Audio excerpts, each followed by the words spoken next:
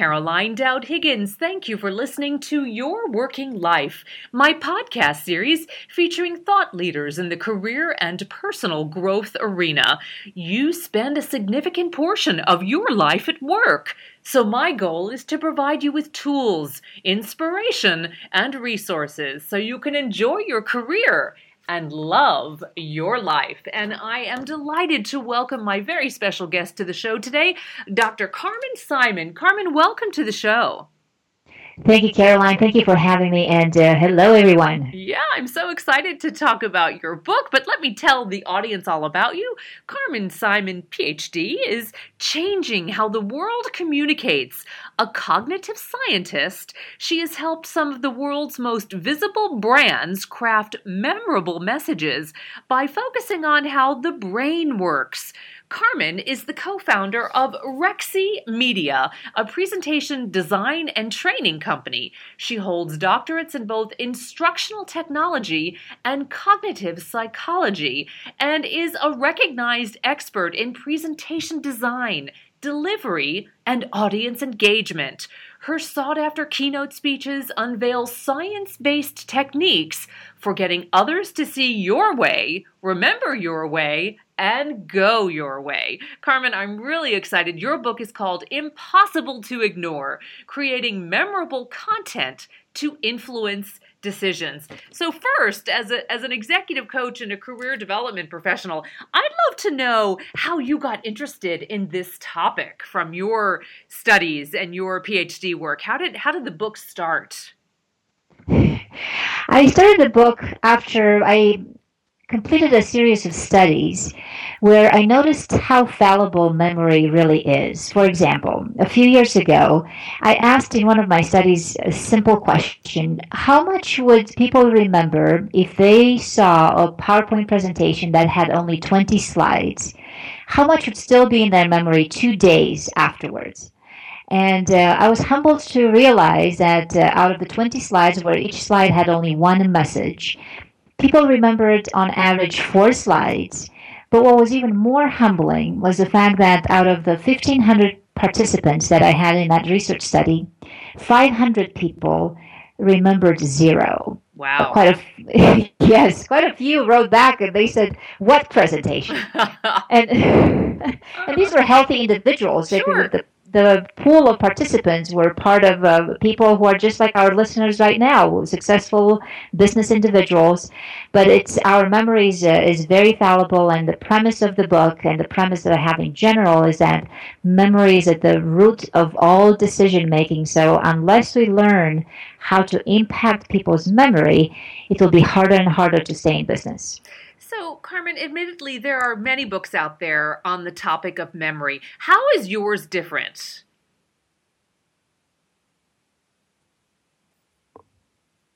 Any thoughts on how your book is different than others on the topic of memory?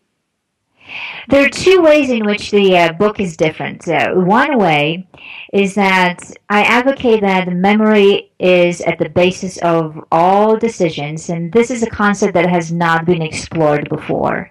And the other differentiator is the fact that I look at memory not something that has evolved to help us keep track of the past, but rather something that has evolved to help us keep track of the future. And this is what I mean by this. If you were to investigate your own memory problems that you had, let's just say last week, you'll be surprised to find out that 60 to 80% of those memory problems are memories about the future, not memories of the past. So for instance, you may have intended to stop by and pick up your dry cleaning, or you may have intended to send an email out or to finish a project. And these were things that you had good intentions about, but did not complete. Is that true as you reflect on last week? What are some memory problems that you had? Yeah, I'm thinking about that very thing, Carmen. You're absolutely right. So, yeah, and I'm very forward-minded. So I'm constantly thinking about what's next. But it's that classic question, what did you have for breakfast, right? Yeah, so obviously retrospective memory, so remembering the past is still a concept that's very, very useful and very practical in business. We still want our audiences, our customers to remember what we did for them or things that we created a while back. even if a while back was last week or yesterday. But what's even more practical for all of us is to make sure that people remember us in the future where decisions happen. Got it. Got it. So is that really the core of why content is forgettable, that we're focusing on the past and not the future? Yes. So let me And ask. that's it. I'm sorry. The distinction we make there is between retrospective memory, which simply means remembering the past, versus prospective memory, which means remembering to act on future intentions. So what about all of this conversation now about mindfulness and being in the present? Where does that fall on the cognition spectrum? I like what you're saying, and especially as the topic of mindfulness is such a hot one right now. Everybody's addressing it these days. And to give it appreciation, we have to understand how memory works. And whenever we're exposed to the world, we take it in through our senses. So our initial memory traces start being formed based on our senses. So you take in the world through our senses, and that memory, that sensory memory, only stays active for fractions of seconds, after which it's gone. There are some pieces of information that linger on for a bit longer, and they go into a short-term memory repository or a working memory, and they stay there also for a short period of time, for about 30 seconds, a minute. Intelligent people like you, probably up to 2 minutes, no more. So if somebody tells you a phone number and you don't have something to write it down with, you'll kind of repeat it in your mind until you either dial it or you have the chance to write it down, after which it's probably gone forever. And in between this journey from sensory memory to this short-term memory, that's where that mindfulness can take a huge role. And that's because the more of the world that you process, the more chances you have to remember. So being present, that means more of your senses are active. You're elaborating and you're interacting a little bit more. You're processing things in your environment. Otherwise, if you're walking through your world mindlessly, then it's no wonder that you're also lacking the memory of it. Okay, so that makes sense. So, Carmen, the million-dollar question. So many of our listeners think about how they are branding themselves in their businesses, in their companies. Not only what is their professional brand, but maybe they're branding a product or a service, and they're out creating content in the world. What are some of the mistakes that people are making when creating content that is, frankly, not memorable? One of the biggest mistakes that I'm noticing is this lack of awareness of what I call point B communication. Because imagine this: you're creating messages, or you're trying to brand yourself at point A, and this is the present moment, that mindful moment. Let's hope. And in that moment, you may create a campaign, you may create a presentation, you may create a blog, and what you hope is that your audience remembers that message and acts on it at point B, and that point B appears sometime in the future. Maybe it's an hour from now, maybe it's a day from now, maybe it's a month from now. And when we create messages at point A, we have got to ask what is likely happening in people's worlds at point B that can enable them to remember and act on what we said. And unfortunately, not too many people ask that question. Point B communication means that you're in people's contexts and constantly saying this is what they are likely to see or hear or experience at point B that will trigger that memory. I'll give you some examples of campaigns that I like, or messages that I see. For example, I saw one from a beer company, and their message was a humanitarian one. They wanted to remind us to obviously drink their beer, but if we do, make sure that we don't drink and drive. So it's a solid message, and you can say that at point A, hoping that people will remember it at point B. But the way that they did it was so clever, because they thought about what is it that people are likely to see then at point B if they don't act on that message. And the cap of that beer bottle had a car right on top of it. So inherently, when you take a beer a bottle opener and now you bend the cap in the process of opening it, then the car becomes bent out of shape, literally. And when Okay. you take the cap off, the inside of the cap has the message, don't drink and drive. So you see, already with point B in mind, you're creating at point A so that you can remind people this is what will happen if you're not following the message. Wow, that's brilliant. And I'm beginning to see the patterns and how you are really highlighting the cognitive psychology embedded in that message. Yes. So, is it intuitive to believe that repetition leads to memory? But you're saying in the book that there are some insights on how you can do that really well. You know, quite often as a presenter, I've heard of the rule of three. When you say it three times and you reinforce it three different ways, they're more apt to remember in the audience. What are your thoughts on that? Yes, so definitely repetition, as you know, it's the mother of memory. And the mistake that I'm noticing from many business communicators is that even though we believe in repetition, we tend to shy away from it. Mm. And one of the reasons for that could be that we want to impress an audience constantly with novelty. And if we have, let's just say, a 60-minute presentation, every single minute we feel like we have to fill it with new information, and we don't sacrifice it in favor of old information, so to speak. So lesson number one, make sure that you actually repeat a message and repeat it consistently. The brain tends to equate consistency with validity. So if we hear the same message said exactly the same way multiple times, whether it's 3 or 5 or 6, a minimum of 3, then you have more chances not only for people to remember, but to believe in what they remember. And another lesson that we can share and insights that we have from science is that when you think about words that are repeatable, then you have to wonder what makes them repeatable. Because obviously, when you aspire repetition, you hope that when you're no longer in the room, people say the message that you believe was important in exactly the same way. And one of the insights we have from science is that a message that's repeatable is a portable message.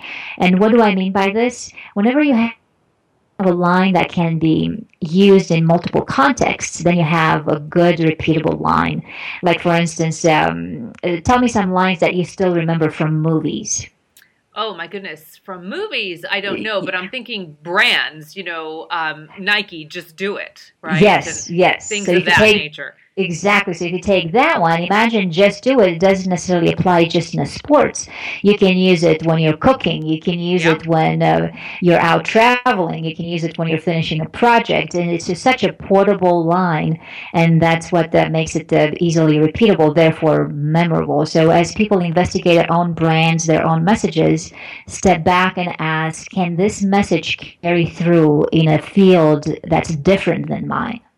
So, Carmen, I'm beginning to understand the cognitive psychology. You know, as a layperson listening to you as the expert and the scientist, I'm understanding that angle with the memory and the repeatable concept in the brand. What about the visual? Is there any cognition and cognitive psychology theory about color and images, things of that nature that we respond to visually?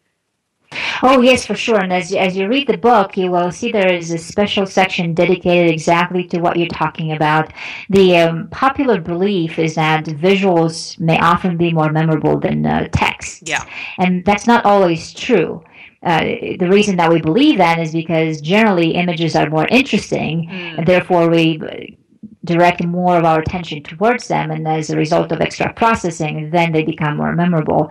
But just because that's true, it doesn't mean that images are always memorable, nor does it mean that text is always forgettable. So, for example, if I said to you, climbing Mount Everest is like running on a treadmill, breathing through a straw, notice how I created some words and some images in your mind just now without showing you a physical picture. I didn't Yeah. have to have a PowerPoint slide in order to Yeah. build that mental picture.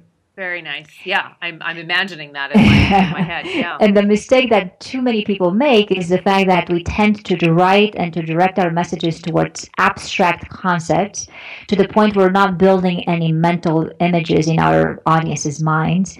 And that's one of the reasons why words are forgettable, not because they're always forgettable. And I'm sure we've all in the listening audience been in a deadly presentation where it was PowerPoint by death slides that were so text heavy, or perhaps that printed document that just had so much text that people start to gloss over. But very important information. So how does the presenter get through to the audience when there's a lot of dense content? So through that dense content, if you ask the question, first of all, what is it that I want to put in people's minds? What do I want them to remember in a few days from now, a few weeks from now? And getting to that clarity will also advance you towards memorable content. But also, if we were to come back to the aspect of visuals, analyze your content and see what's your ratio between abstract versus concrete and specific things. And one of the ways to get to the specific and the things that are concrete and build mental pictures is to speak from your own experiences and to bring those to forward and to hook into those colors, because often we speak from other people's knowledge and other people's experiences, and as a result we're missing the details, we're missing the background, we're missing what would enhance a scene. Got it. Carmen, this is fascinating, and your book is impossible to ignore, creating memorable content to influence decisions. So tell us how we can buy the book and follow you online. You've got an extraordinary website. You can buy the book from Amazon or anywhere else that books are sold. And you can find me on Twitter. The handle is Are You Memorable, spelled exactly as you hear it with all the letters. And our website is reximedia.com, R-E-X-I media.com. Rexi comes from the Latin verb to direct or to guide. So the promise that we make is that as you use brain science principles, you too will then be able to guide your audience's attention to what counts and stay on people's minds long term. Wonderful. Well, Carmen, you will be on my mind long term. Thank you so much for your wonderful time on the show today. I learned a lot, and I know that our listeners did as well. Thank you. Thank you so much for having me, and thank you everyone for listening. And I want to thank you all for listening and for tuning into Your Working Life, where my goal is to help you design your career destiny so it doesn't happen by default. Career and life satisfaction is possible, and it's time to embrace what you love doing so you can do more of it. My show is now available on iTunes, YouTube, Podbean, and Stitcher. Hey, leave a comment because I always appreciate hearing from my listeners. I'm Caroline Dowd Higgins. Take good care.